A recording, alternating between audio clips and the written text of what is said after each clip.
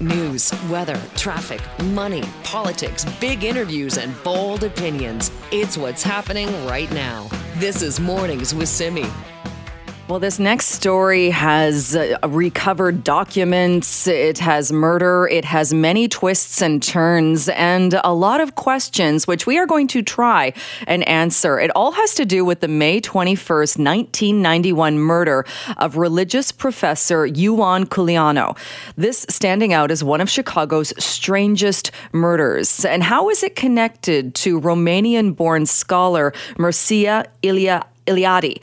How are the two connected, and what are those outstanding questions? Well, joining me to talk more about that is Dr. Bruce Lincoln, author of Secrets, Lies, and Consequences, also Professor Emeritus of Religious History at the University of Chicago's Divinity School. Dr. Lincoln, thank you so much for being here. It's a pleasure. Thank you for having me. Well, there is so much about this story and so many details, so we'll try to get to as many as we can. But can you tell us a little bit about how these two individuals are connected? Sure. Mircea Eliade was an outstanding Romanian scholar who left Romania after the Second World War, spent some time in Paris, and ultimately came to the University of Chicago in the mid-1950s, where he established an international reputation as just a brilliant synthesizer and original theorist about the nature of religious experience and expression throughout the world. He was an extraordinary researcher and wrote beautifully, wrote tons of books, and was probably the most influential scholar in the study of religion. Ioan Culianu was a generation younger and was born in Romania, grew up in communist Romania, where he aspired to be a scholar like Eliade. He read some of his work, was deeply influenced, and ultimately left Romania, claimed political asylum in Italy in the early 1970s, and made contact with Eliade and really apprenticed himself to him, became his disciple and his chief defender when Eliade's life history became controversial, and upon Eliade's death became his successor at the University of Chicago's Divinity School. He was a fine scholar in his own right. His interests were not quite as wide-ranging, and his brilliance was not quite as great as his mentors, but he really was a fine scholar himself. And as you mentioned, in 1991, he was quite shockingly murdered at the Divinity School, and that murder remains unsolved to this day. There were connections, personal, intellectual, and some open and some less than open between the two men, but they were close friends, and one was the other's inspiration and mentor. And what about the uncovering of these documents or some information that came about that suggested, brought forward some information about Eliade's troubled, you could say, or say a questionable past? Oh, troubled is an understatement. Questionable is a euphemism. In the 1930s, Eliade, as a young man, was already a major public figure and hailed as the leading intellectual of his generation in Romania. Romania had a very troubled history and a very powerful fascist movement, which called itself by two names, the Iron Guard and the Legion of the Archangel Michael. And Eliade became involved in that in ways that for a long time were hidden.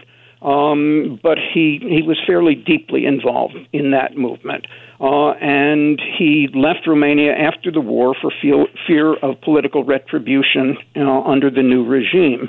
And he kept his past very, very closely hidden. In 1937 to 38, he wrote 15 articles in enthusiastic support of the Iron Guard, which was a fascist, anti-democratic, violently nationalist, somewhat imperialist, and virulently anti-Semitic movement that was responsible for the assassination of 3 prime ministers of Romania and scores of other political murders. And those articles, remained hidden. Under communist Romania, they were kept in one or two libraries, and you had to ask permission to see them. And if you asked permission, you immediately became a subject of state surveillance. And so few people looked for them, and even fewer knew about them. As rumors of Iliada's past came to be better known, and there were some articles published first in Israel and then in Italy in the early 1970s that called attention to his past and caused quite a controversy. Those articles became the centerpiece, the smoking gun, the piece of evidence that would clinch the case for those who were most critical of him. But they were very hard to access. Culianu ultimately came to possess English translations of those articles that had been made by a close friend and colleague of his. The week before his death, he received death threats that terrified him. And he gave those articles to the fellow who had the office next to his and asked him to keep them safe should anything happen to him. And a week later, he was murdered. The colleague, Mark Krupnik, really didn't know what to do with the things. His areas of expertise were far removed from anything that gave him insight into what these articles were, what they meant, what their significance was. But he held on to them tightly. And when I joined the faculty, he gave them to me. And I read over them, and honestly, I felt that they were inconclusive, that they were, damning enough that one couldn't simply continue to defend Iliada, but they really did not say much on the issue of anti-Semitism. He carefully avoided, with the exception of, I think, 3 or 4 passages, saying much of anything about anti-Semitism.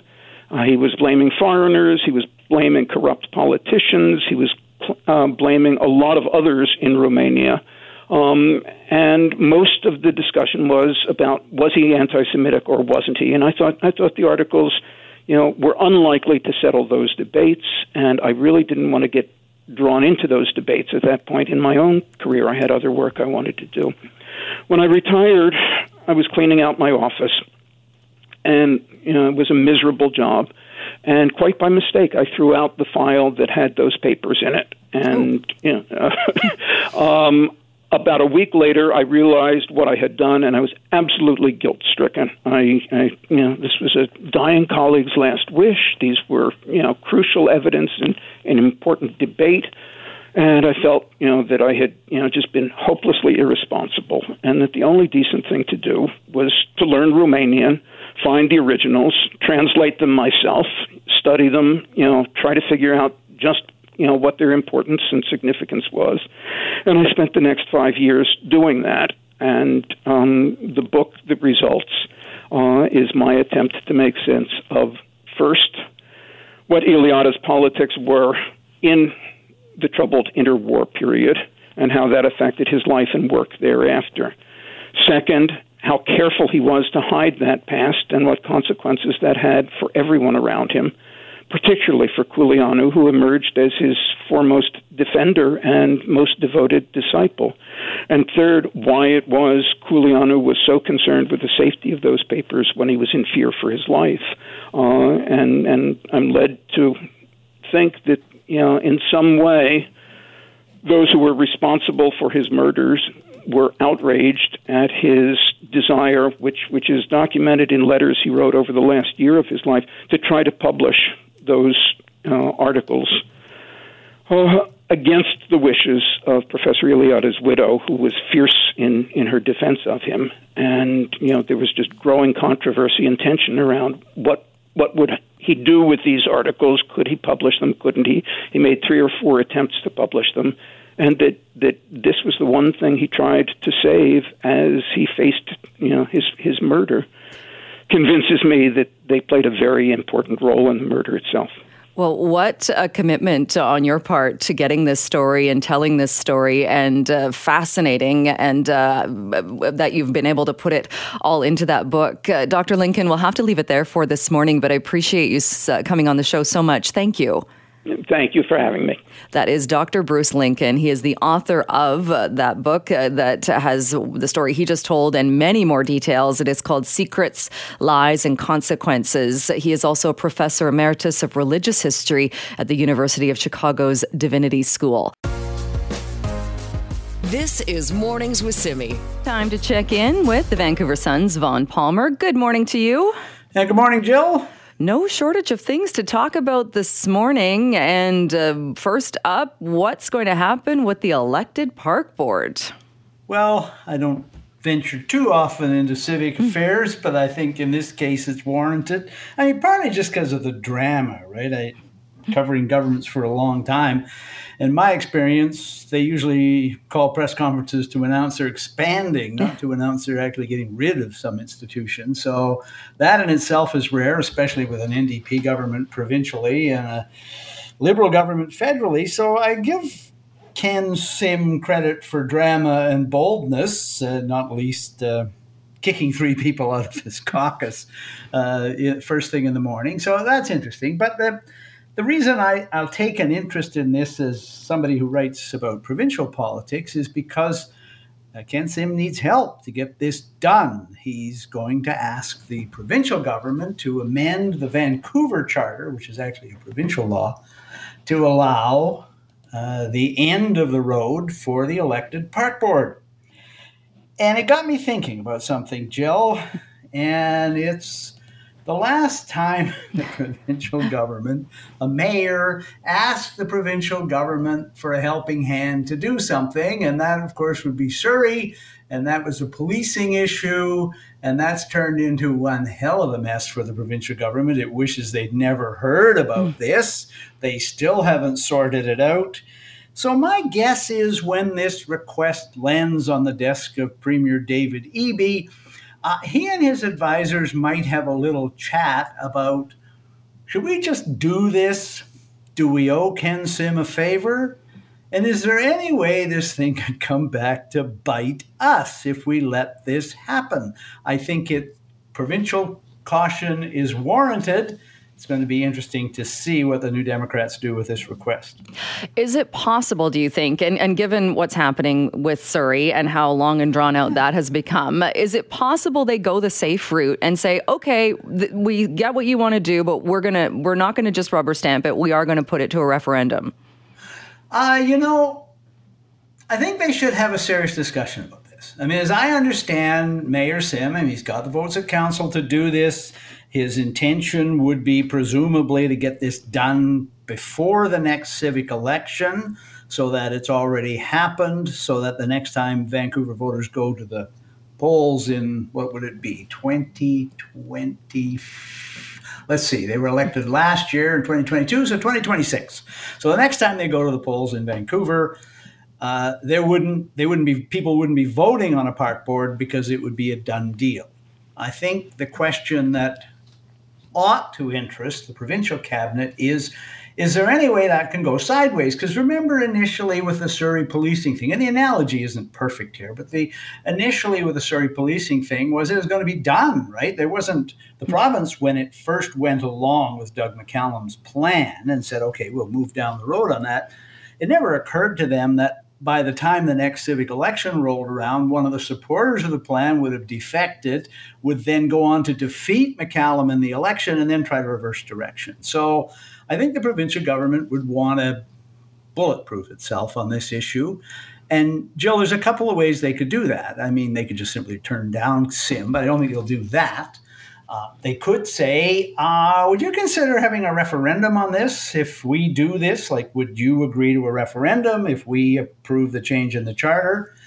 And another question, which I think people in Vancouver should go, and the mayor claims this is going to save some staggering amount of money. I don't see how it will necessarily save that. You're getting rid of the elected park board. You won't be paying park commissioners anymore, but I don't know as though they're going to change the park board, the park bureaucracy, whether they're going to merge the two with the city, whether or not they're going to have a whole bunch of layoffs. I'll believe that when I see it. I mean, I have to say that Sim has not, and his council majority have not demonstrated that they're particularly good at holding down costs, they've been approving some pretty big tax increases. So I think there's reason for the provincial government to say, just hang on there, Mayor Sim. We know you've worked with us on housing, and no question the New Democrats get along better with Ken Sim than they ever did with Kennedy Stewart. So they're not opposed to the Sim government.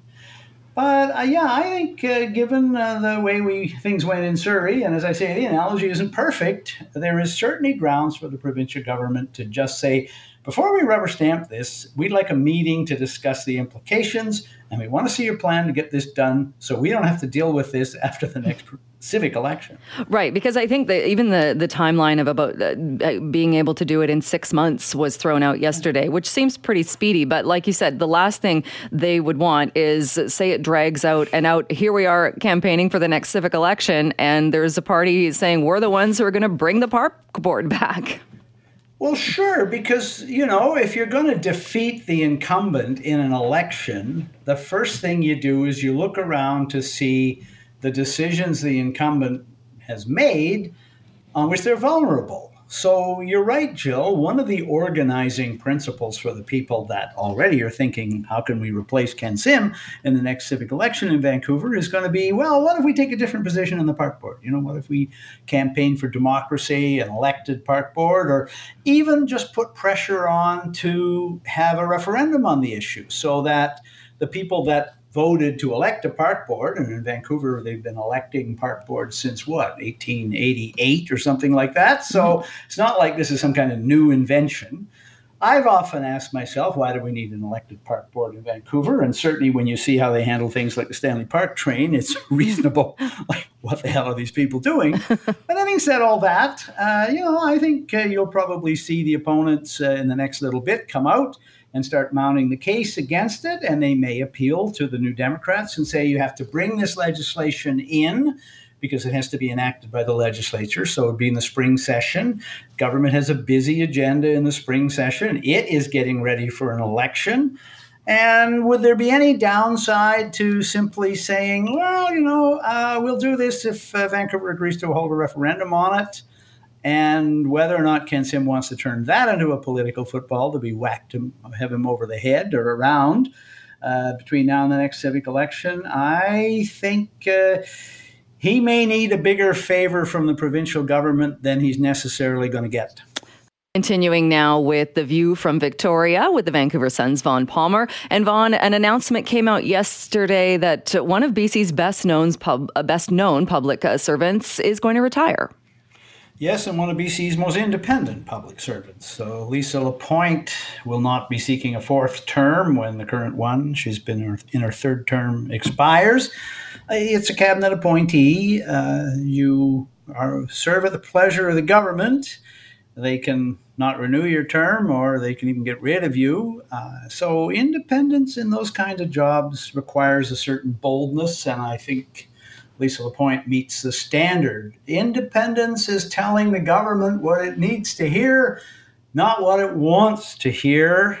And I think, as I said, Jill, on that one, you've got to say that Lisa Lapointe was a tremendous public servant, even if you don't always agree with what she said or what she advised. And certainly, Jill, at times the provincial government didn't agree with what she said and what she advised. But people will likely remember her comments during the Heat Dome when she spoke about the deaths. She's also been an advocate of safe supply, certainly championing some form of change when it comes to the overdose crisis. Yeah, I look back over the files where Lisa Lapointe really asserted her independence and said things that the current provincial government didn't want to hear. You're right, during the Heat Dome. Remember, John Horgan started off the Heat Dome. People were dying in the dozens by saying, well, people should take responsibility for their own health and safety. And, if you followed the weather reports, you knew this was coming, which was insensitive in the extreme. 600 people died. You got away with it. John Horgan used to say the most incredible things, and people still loved him. So that's a matter of record. But Lisa Lapointe launched an inquiry into what went wrong, had a death panel that reviewed it and came out with recommendations, many of which have still since been accepted, to avoid such a catastrophe in the future. Another example where she stood up to Horgan, and I think worth noting, Horgan toyed with the idea of involuntary detention of young people who have drug overdoses. They would be detained for a few days after the overdose to keep them from overdosing. Again, it was a popular position with the public, but Lapointe came out in opposition to it, as did the child and youth representative, and said, look, what this is going to mean is that when a young person overdoses, their friends are going to be reluctant to go to the authorities because they will worry that the person will be detained afterwards. So she managed to derail that. The officials, the government toyed with the idea. It's pretty much a dead idea now with the NDP, even though Horgan said he was going to bring it back if he won the election. So those are two cases. You mentioned the big case, and that is on safe supply. And I noticed in her statement yesterday after Lisa Lapointe thanked everybody who worked with her and her staff and talked about her 30 years of public service, her 3 terms as coroner, that she said she had a deep sadness that she was unable to persuade the provincial government to do what was necessary, in her view, to stem the horrific tide of drug overdoses in British Columbia.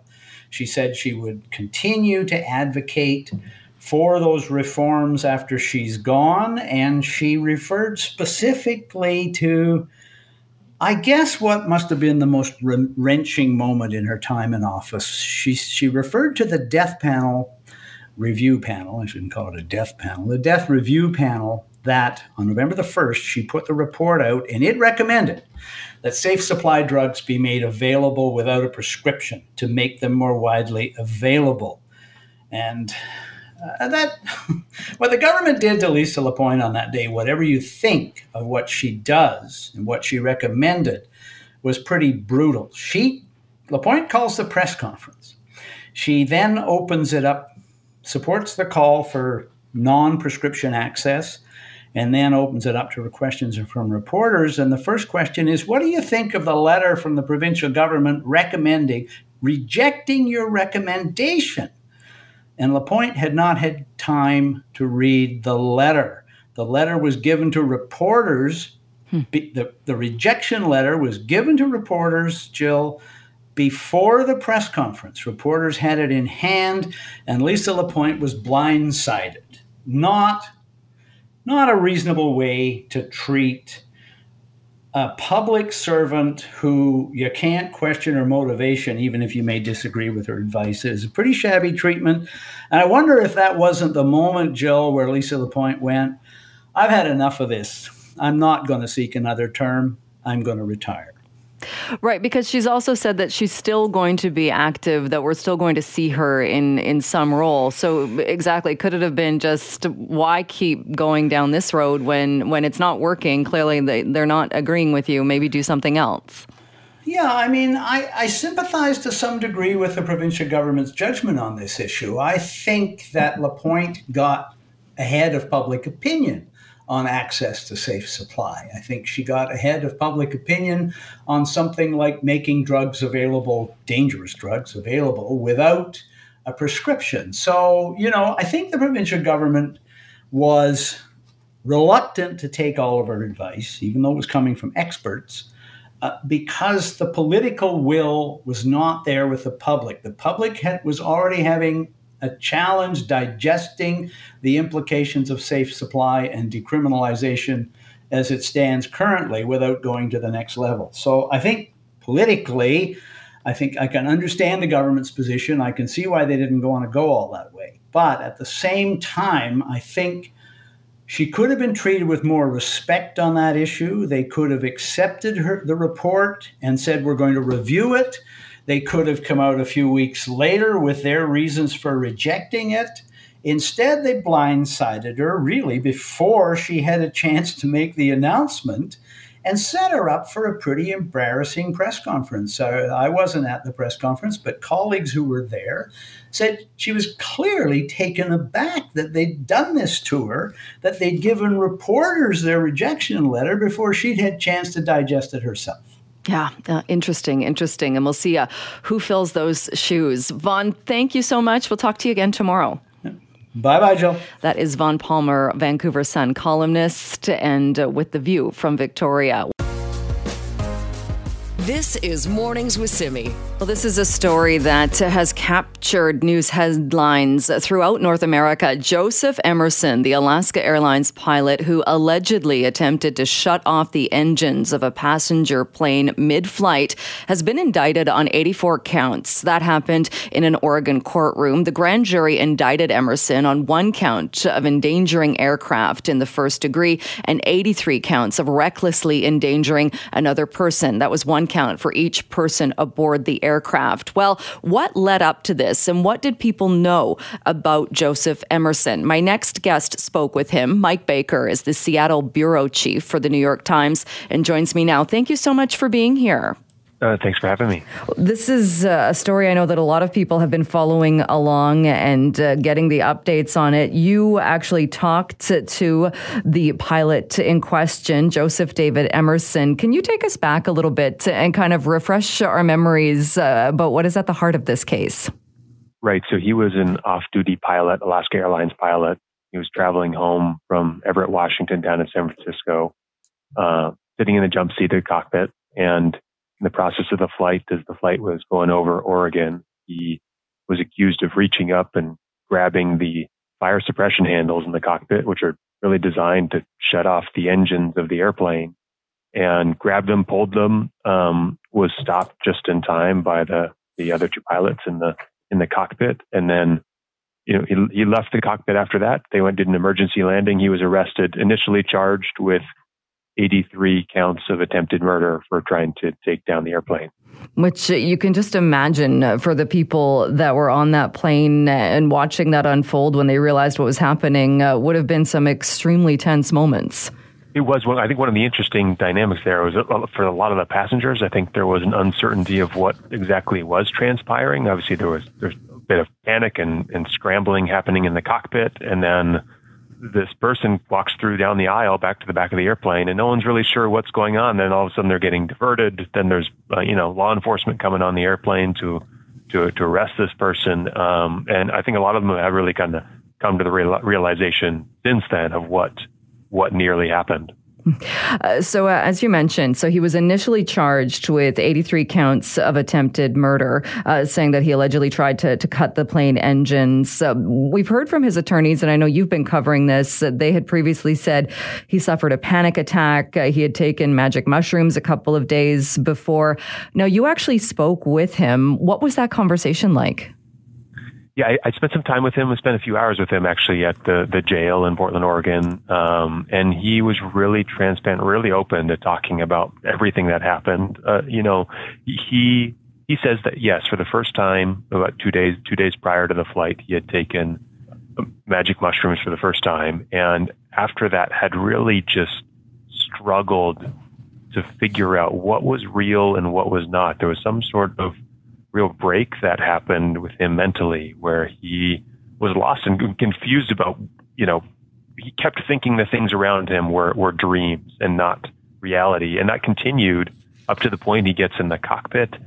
He says all the things that were happening in there kept affirming for him that this was a dream and not real. And he wanted to get home to his family, and he felt like he just needed to get out of this dream. And that was a feeling that he just kind of overcame him while he was in the cockpit. And that was the reason he says he wanted to pull the suppression handles. In his dream, he thought it would send the plane into a crash, and he'd finally wake up from this thing that he was stuck in and be able to go back to reality. That was sort of his description. He says he never intended to hurt anyone that day. He really wanted to get back to his wife and kids, and he had text messages, talking to his wife about the eagerness to get home, to be with them, to be with the kids. That was his goal that day, not to hurt himself, not to hurt anyone else. And you talked to his wife as well, and like you mentioned, there were text messages. So, what was her take on this? Yeah, I mean, I think she had described sort of the unusual nature of after he had taken the mushrooms. They had some phone conversations, and she could tell that he was just really not himself, that he was sort of emotionally wanting to get home to be with them. And like, it was a really unusual sort of set of conversations, she could just tell that something was different. Something was not really right with him at that point. And so I think it was a total shock to her when she heard the news of what had happened on the plane. And even after he had been arrested and in custody, they had more phone conversations in which she just thought it was really clear that this was not, the normal person. Joe was not sort of acting in the way he normally would. And when you talk about that as well, the fact that he had taken an amount of magic mushrooms a couple of days before, but for the first time, there have been other kind of revelations in this, or looking back, so some things from his past that have come out as far as depression and other struggles that he had had. Has it come out that there were perhaps parts of his past, or there were red flags that had the company or had others paid attention to? Maybe something would have been done about it, or more, there would have been some action taken? Yeah, so about 5 years ago, his best friend died suddenly, and he described having a real struggle in the aftermath of that, going to see a therapist, and the therapist at that point had said, you might want to go get some treatment, a diagnosis of potential depression. You might want to get on some antidepressants. And his reaction after that, after doing some research, was I can't. The federal rules in the United States and under the FAA are really strict when it comes to pilot mental health. Even if you get diagnosed with depression, go on antidepressants, your flying status will be suspended for months. And a lot of pilots have described it being a real challenge recovering that flying status. And so for him, he felt like there wasn't really a pathway to get treated or deal with this thing he was struggling with. And he felt like he wanted to just deal with it on his own. It felt like that was doable, to get some treatments that were sort of outside the boundaries of an antidepressant. And so I think his case has really brought in some new attention to that concern that pilots dealing with depression or anxiety don't feel comfortable raising their hand and saying, I need help, or taking the step of getting on medication. And in the aftermath of him taking these mushrooms that day, and the gathering he was at was an event to honor the best friend who had died 5 years prior. And he said after taking the mushrooms, he was really sort of consumed by a lot of the worst moments of his life, going back to childhood, some traumas from childhood, struggles in adulthood, and that those are sorts of things that sort of sent him into this world of feeling like he was more like he was in hell than in reality. And so, if he feels like this is a chance to have a conversation about pilot mental health and how to best support pilots when they're struggling. And I know the FAA is at least looking at this, and they did establish a committee looking at pilot mental health and hopefully looking at why pilots, like in this case, might choose to self-medicate rather than go that route, fearing losing their job. What is happening with Joseph Emerson as far as he is still facing charges and still going through the court system? Yeah, so he was initially arrested on the 83 counts of attempted murder. A grand jury voted this week to actually not continue with charges at that level, but rather one felony count of disrupting aircraft, and also 83 counts of misdemeanor counts for reckless endangerment for the people who were on board. Much less charges. His attorneys now hope he will actually be able to get out of custody this week while those charges proceed, and they really believe he had no intention that day. He was not in his right mind. They are hoping they'll have a chance before a jury at some point to make their case that he really shouldn't be convicted on any of these charges. Well, I know a lot of people will be watching to see what happens next in this case. Mike Baker, we'll leave it there for today, but thank you so much for joining us. Hey, thank you. That is Mike Baker, Seattle bureau chief for the New York Times. This is Mornings with Simi. Time magazine has honored Taylor Swift as its 2023 Person of the Year, recognizing her widespread influence and cultural significance. Time's editor-in-chief commended Swift for her ability to transcend geographical barriers and also for her role as both the author and protagonist of her narrative. Joining us now to talk more about the significance of this is Dr. Norma Coates, Associate Professor of Music, Information and Media Studies at Western University. Thank you so much for being here. Well, thank you for having me. How significant is it that Taylor Swift was chosen out of quite a big pool of people as Time's Person of the Year? Well, I think it's very significant, and I actually really think that Time picked the right person. As you said, she's so culturally influential. And her, she is in control of her narrative, which a lot of pop stars aren't. In fact, I'm not even sure where she falls in that spectrum between pop and other genres, because she's almost unique. There has been some criticism, I suppose, or at least some questioning of this decision, saying that she is an entertainer. Is this really a suitable choice as Person of the Year? How do you respond to that?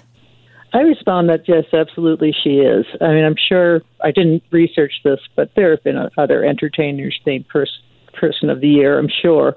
And, I think as far as cultural significance, she's very significant. I mean, when has a day gone by in the last few months where Taylor Swift hasn't been in the news for many things, and usually quite positive? And of course, she's also brought a lot of money to the NFL since she started dating that player.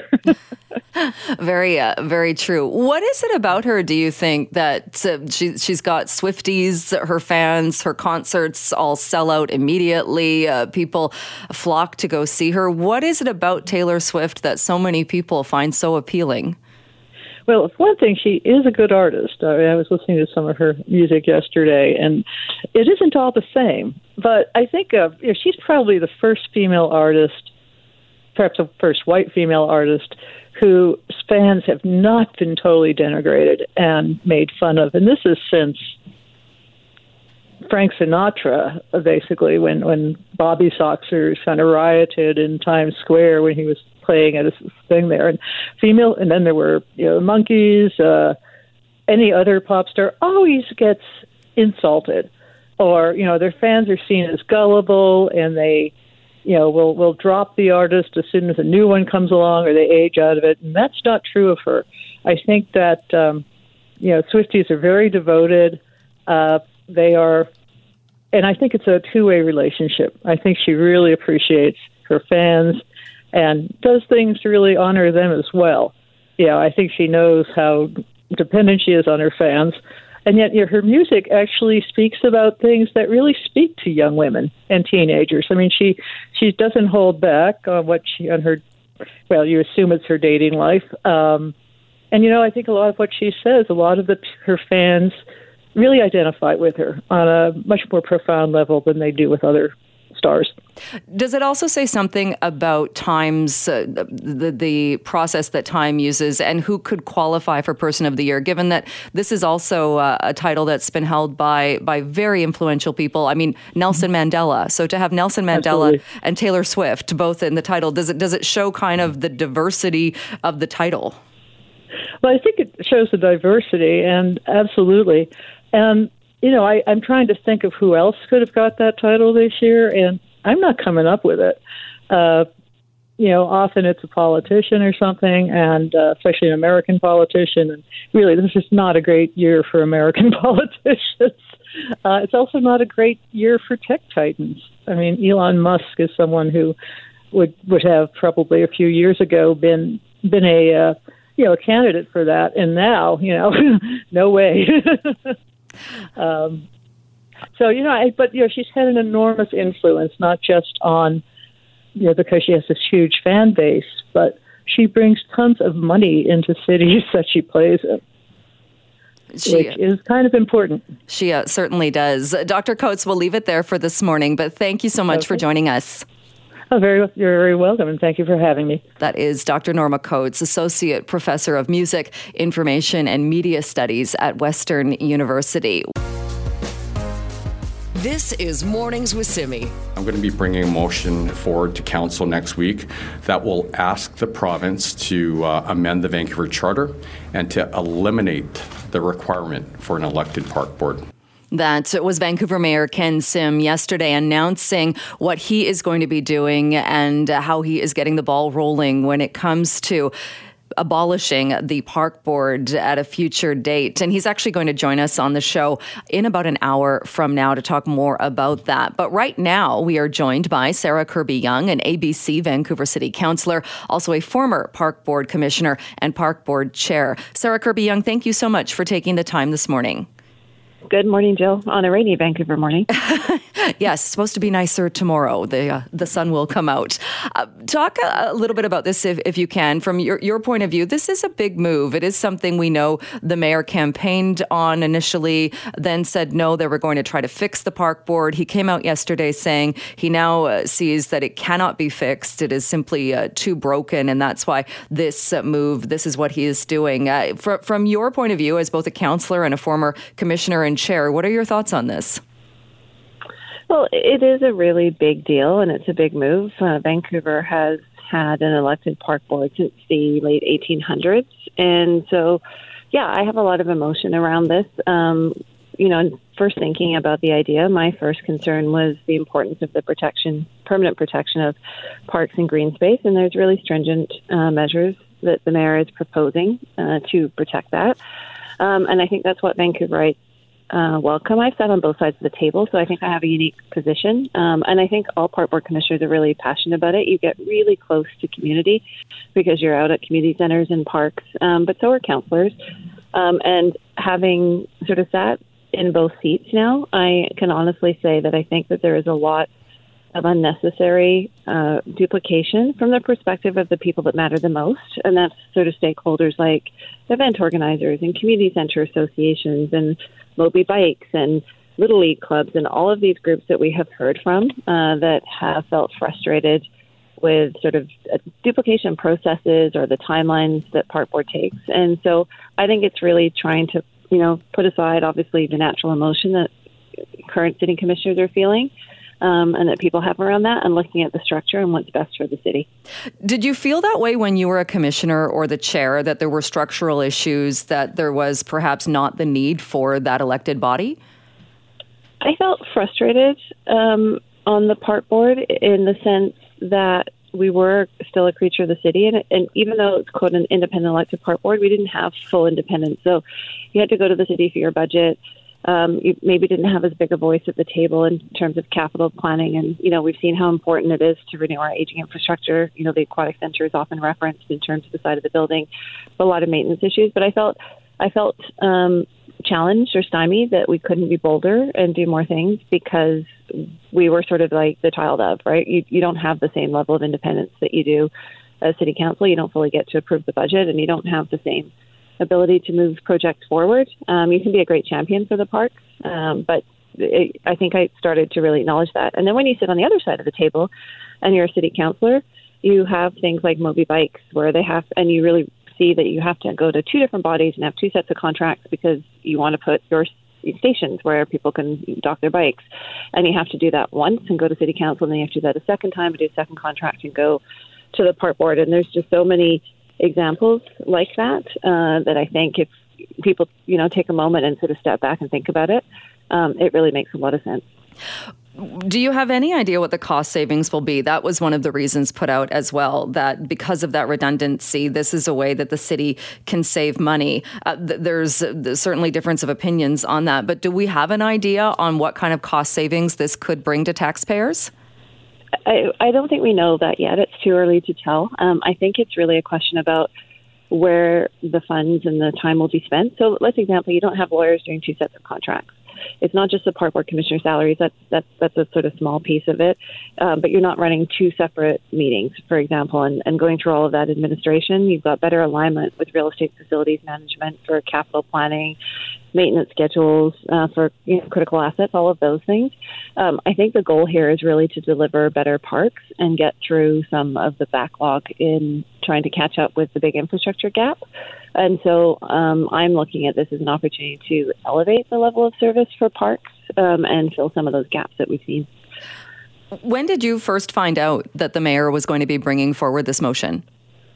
Well, the mayor had shared it with me. I spoke at the press conference yesterday, and so, I have unique experience as a park board commissioner, and so I had some conversations ahead of the press conference that he had, because he wanted to have that perspective, obviously, given my unique kind of experience. I've been elected to both.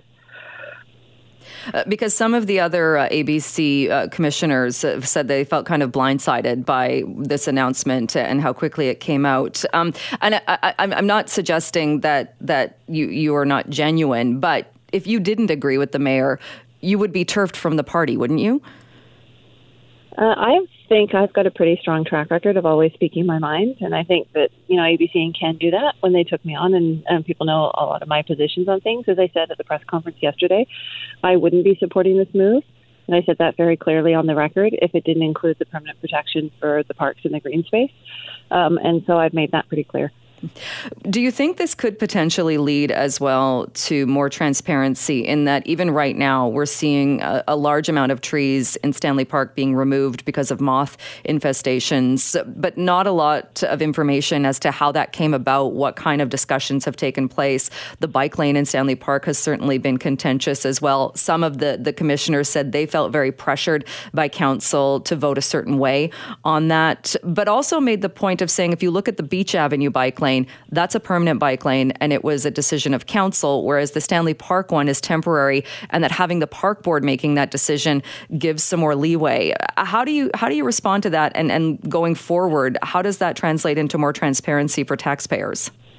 Well, I think you'll have one elected body that is, where the buck stops with council and mayor and council, that is fully accountable for those decisions. And I do think it's really tough when you have two elected bodies. We're all governed by what can be discussed in the public realm and what goes in camera, sometimes with respect to personnel matters, those kinds of things, or, sensitive legal, financial conversations.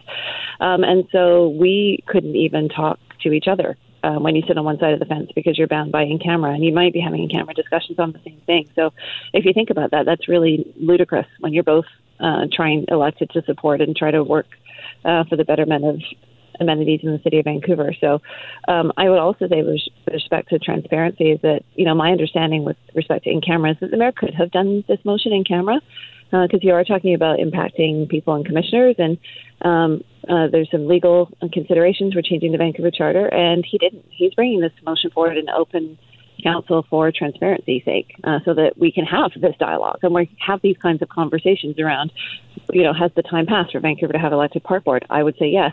But people have a chance to weigh in and offer their opinion, and that's part of the public debate.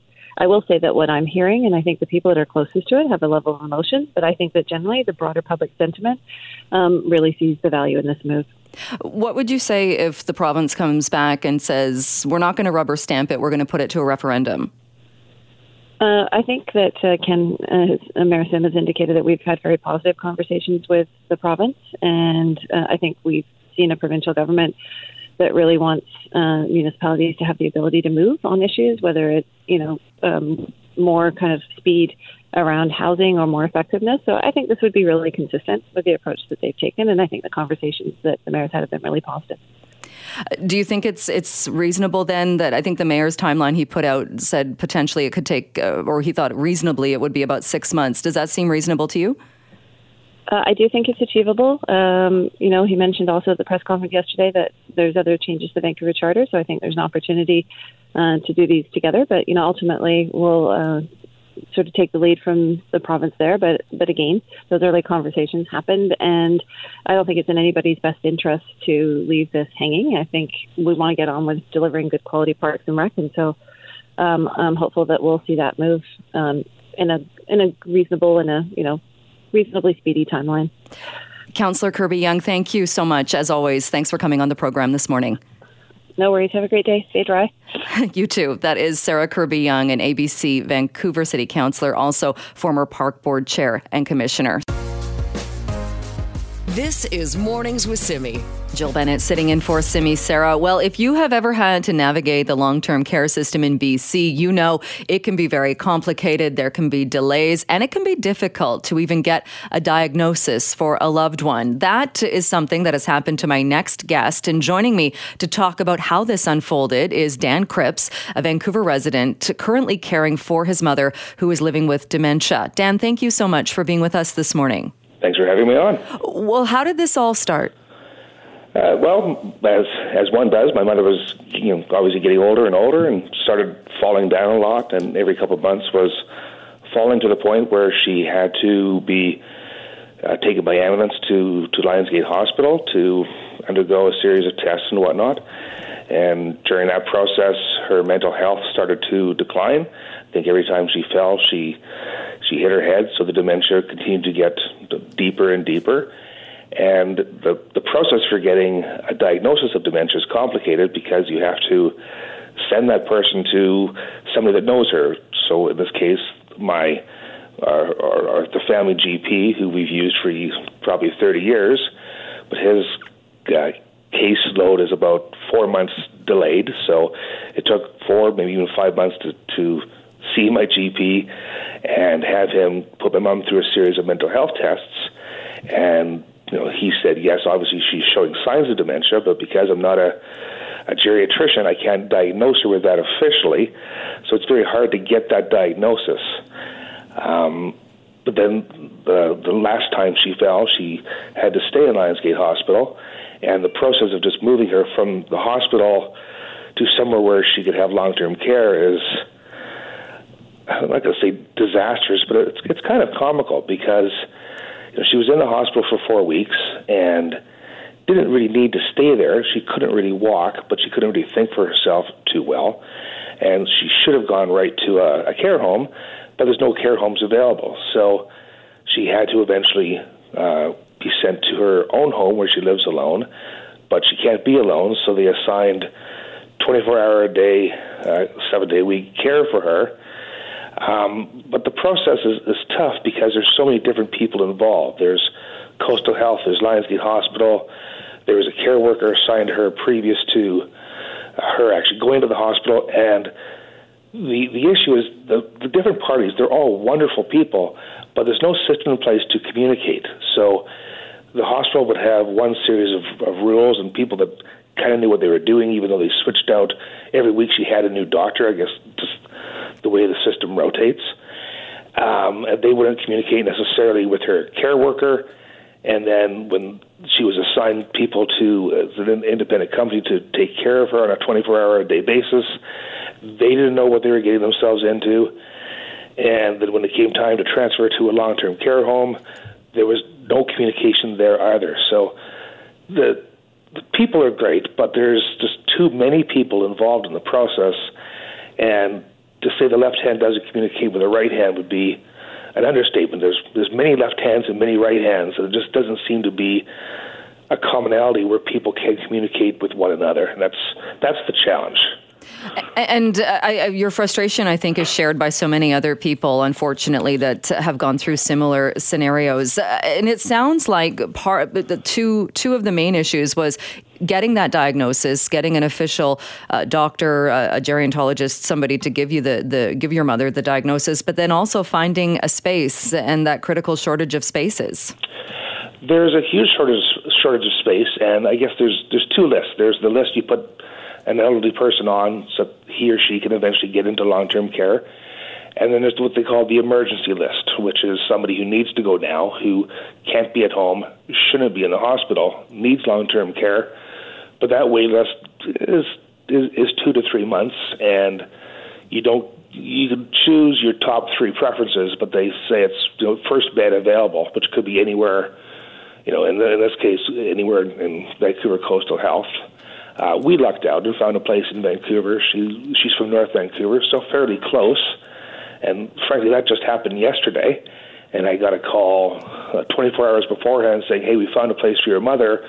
Move her tomorrow, which is great. But I have a 2-seater car. She can't walk. So even that process is, so thank you for finding me a space. How do I get her there? well, you just have to get her there. You can take a taxi. Like, that's an option, but it's kind of hard to put an older person who can't walk into a taxi, and it's a process for sure. And I think as somebody who hasn't gone through this process before, as many of us or most of us haven't, we don't know what we don't know, and there's so many questions that during the process you have to figure out for yourself. For example, we need to bring in a hospital bed for her. Okay, great. How do I do that? Well, you have to be there tomorrow, go deliver it at noon. Well, I don't live in North Vancouver. I'm not there tomorrow at noon. I have to go and rent a truck or hire a mover to clear out her bedroom to make room for a new hospital bed. And then simple questions. Does it come with bedding? What's the procedure for it arriving? How does my mother get home? When she goes to the long-term care home, what do I have to bring? These things just aren't made clear, and you don't know what questions to ask until you really are asked those questions yourself. Do I need to do this? Do I need to do that? I don't know. I've never done this before. Right. And Dan, do you think, would it help? I mean, would that have changed had she gotten the dementia diagnosis sooner? Or what else do you think needs to change to make this so families are able to navigate this system? I think there needs to be one entity involved that oversees the whole process, but one person to communicate with all the parties. So if she's in hospital and Lionsgate Hospital's in charge, that's great. But that's not the entity that was assigned to her as her care worker. And it's not the entity that's going to be taking care of her at home. And it's not the entity that's going to be the long-term care facility. There needs to be one person that communicates with all four of those different groups, that coordinates the effort, and then lets the family know what's going on. And again, we've talked, unfortunately, to others that have been in this scenario and have raised other concerns as well. Have you talked to the healthcare providers or asked anybody why it's like this, and if there is that potential for changing things? I did, and I think there is, but when I spoke with the care worker, she said, yeah, I guess there's a bit of a gap in communication between the hospital and the care facilities or the party that's responsible for taking care of her at home. And I think sending somebody from the hospital to their home because there's no beds available is a relatively new process that hasn't quite been figured out. And putting myself in, or seeing my mother yesterday when I had to move her to the long-term care home, obviously she didn't want to go. She wanted to be at home. And I just said, Mom, this is your new home, and you can't be at home anymore because somebody has to be there to take care of you 24 hours a day, and there just isn't, that's not practical. It's not even fair for a person to be, to have to be with another person 24 hours a day. And, frankly, she should have went from the hospital to a care facility and not made that step at home where, she just slept or sat and stared at the TV for the entire time she was there. But it's unfair to be moving people around. She should have went from the hospital to a care home. It just wasn't available. So we obviously need more facilities for older people.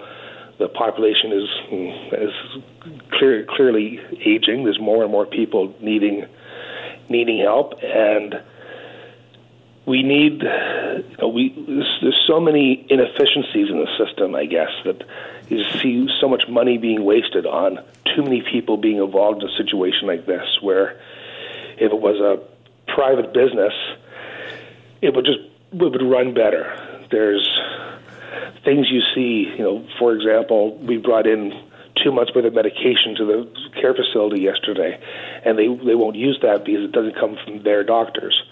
Well, that's just a waste. Right. There's so many things that could be done better, could be done more efficient, and even trying to get that diagnosis of dementia, waiting months to see my GP, when it turns out he couldn't actually give that diagnosis. Well, let's cut the GP out of that and put it into the hands of somebody who can actually given that diagnosis without having to go to the GP first. It just seems like a wasted step and a waste of time and a waste of money. All right. Well, Dan, I appreciate you so much raising these concerns and pointing these out. We are right out of time, but thank you so much for coming on the show. Oh, thanks for having me. Appreciate it. That is Dan Cripps, a Vancouver resident caring for his mother with dementia. This is Mornings with Simi. Jill Bennett sitting in for Simi. Well, I'm not sure of a time when we talked more about the park board, in its whole history since its establishment in 1888. But we are talking about it because, as you know, Vancouver's mayor has announced he is bringing forward a motion that could start the process of abolishing the elected park board. And Vancouver Mayor Ken Sim joins me on the line now to talk a bit more about this. Mayor, thank you so much for being here today. Hi, Jill. Thank you very much for having me. Well, certainly a lot of feedback on this. I'm sure you were expecting that when you made this announcement. When did you make the decision that you were going to bring forward this motion and wanted to abolish the park board? You know, we've had sort of conversations. We've been doing our due diligence. We actually tried to make the park board work, and just through tons of conversations with councillors, with park board commissioners, with members in the community, people that use our parks. I think the thing was forming over time, and I think over the last a few weeks it really came to a head. Does it have anything to do with your pick not being chosen as the chair of the park board? Not at all. Not at all. We're talking about a structural thing here. And so if I pull back a bit, if you actually look at the structure of the park board, it is fundamentally broken. It does not work. And you can drop 7 superstars into the structure and it wouldn't matter, because at the end of the day, if you have more than one group accountable for anything, no one's accountable. And that's what we have. We have an elected park board and we have city council. And even the Auditor General mentioned that the long-term strategic goals of the park board aren't aligned with the city. And so right there, you just have, a lot of opportunities for things falling through the cracks and things getting delayed. And we're seeing it in our parks. And so we have to change the structure if we want our parks to be world-class assets again. But you must have at some point thought that it was fixable, because you did originally say you were going to abolish it and then said, no, maybe we can fix this thing. So what was it that happened that got you back to the point where it was no longer fixable? Yeah, when I look at the state of our parks and where they are, that really led to this decision. For example, you look at the Aquatic Center, the side of a building fell off. You look at the Stanley Park train. That thing was going to go to the scrap heap, and we actually had to work around that and go to private donors and look for outside help to help us. When you speak to Trout Lake Little League, you literally have families and kids that actually want to improve their diamond, their field, and they've even raised money, but they're being stymied by the park board. You look at every time we filming companies or the movie industry, they want to pull permits. They actually have to go to 2 different groups if they want to, let's say, film in Dude Chilling Park. They need to get a permit for the park and another one to park their cars from the city of Vancouver, and it just it's craziness. You look at Malkin Bowl, that asset is a gem. It's been severely neglected. We even have people that will privately donate to fund it, and they're not they're being rejected. Honda Celebration of Lights, Moby Bikes. It took 5 years to get a docking station put at Kitts Community Center because, once again, 2 different jurisdictions, 2 sets of permits, 2 sets of paperwork, legal agreements. Spanish Bank washrooms. We have a broken water pipe, and because of the cross-jurisdictional issues, we actually don't have working bathrooms in parts of Spanish Bank for over a year now. And the Sun Yat-sen Gardens, they've been waiting 7 years to renew their lease with Park Board. It still hasn't happened, and that's actually affecting their ability to invest in that asset going forward. And I want to stress, Sun Yat-sen Gardens is the first park of its type outside of China. And so, sorry, I get really passionate about this because I think, there are a lot of there's some individuals who are passionate about the park board, and I love them for that. That's great. But we're missing the bigger picture. Our parks need significant work, and the structure doesn't work. And I'm passionate about our parks, just like all the other individuals that are coming on these calls and making these comments. But the current way just isn't working. And if we want our assets to be better, we have to do something differently, and this is what we're doing. You mentioned as well that there would be savings for taxpayers. The Park Board is about $170 million a year operation, managing many of the things that you just mentioned. How does bringing it into the city, under the city's guidance, making it part of the city's structure, how does that save the taxpayer money? Well, okay. So, from an operational perspective, if you're reporting to if you have two different sets of goals, like once again, I mentioned that the Park Board goals aren't aligned with the city's goals, and that's not even coming from me. That's coming from the Auditor General, an independent third party.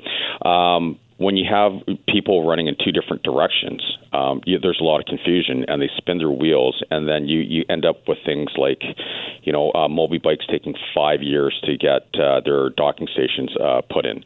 And so when you collapse it, or when you fold the Park Board under the City of Vancouver, you have one goal. You have all your people going in the same direction. It takes way less time, and so by default, you get more things done with the same amount of resources. And so when we talk about savings, what we're really talking about here is operational efficiency, so we can actually, have our people working on the right stuff and improving our assets. That's where you're going to see the lift.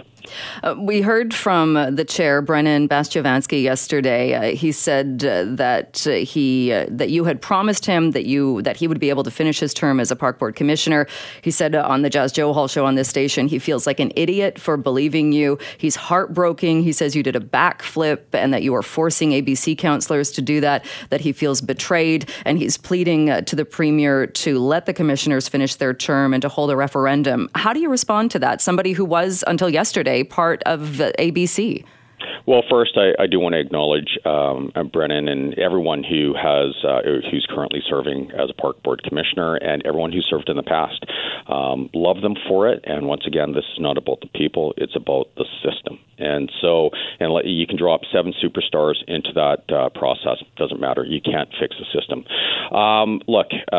Those comments were, those comments weren't made to Brennan. And if you actually look what I've said in the media, so we do have a record. If you go to Alyssa Thibault's interview of me back in May of 2022, I was very clear. We are going to try to fix the elected Park Board. And if we cannot fix it, we would go to the province and look for changes. And we are doing exactly what I stated in the media. And so I know there are a lot of emotions right now, and I know a lot of people are saying a lot of things, and all I got to say is, go back to what I've publicly stated in front of, TV cameras, and, I'm highlighting Alyssa Thibault's interview back in May of 2022. It's out there. I was very clear.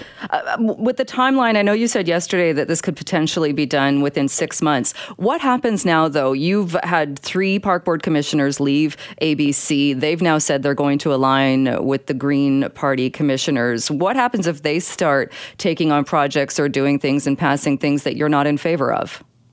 Well, once again, anything that makes sense, we will support as a council. These things are not personal. We put the City of Vancouver and our parks and our recreational facilities above any, person or party. And so my expectation for all elected officials in the City of Vancouver is they put, the residents first. And as long as they do that, there won't be any issues.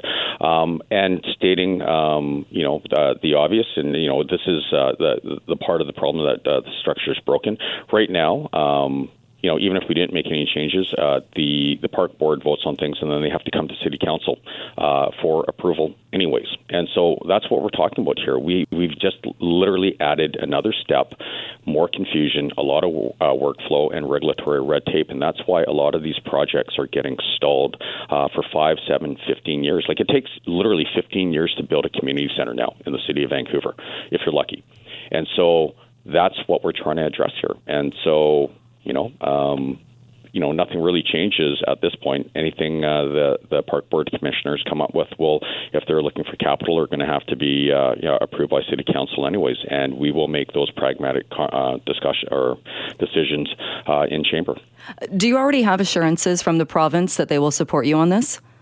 We've been in active conversations with the province, and what I can say is I think we have a great working relationship with them. They've been fabulous, and it's our experience that they've shown in the past, and the direction that they're giving is they care about the residents of Vancouver, and they will do what's in the best interests of the residents of Vancouver. And as we, plead our case here, Is that a yes? You know what? We have good indications, but at the end of the day, I think the merits of getting rid of or folding in the elected park board into city council are incredibly strong. I do want to state that we're the only city in Canada, and there's only one other city in North America that has an elected park board. And with all due respect to Cultus Lake, doesn't really count. It's literally a park, and there's only 1,300 people that live there. But with the exception of Minneapolis, we're the only other jurisdiction in North America that has an elected park board, and there's not a single city in North America that's rushing to institute an elected park board, because I think everyone's figured out it just doesn't work. Mayor Sim, we'll have to leave it there. I appreciate you making the time for the show today. Thank you so much. Awesome. Thank you very much for the opportunity. That is Ken Sim, the mayor of Vancouver. Well,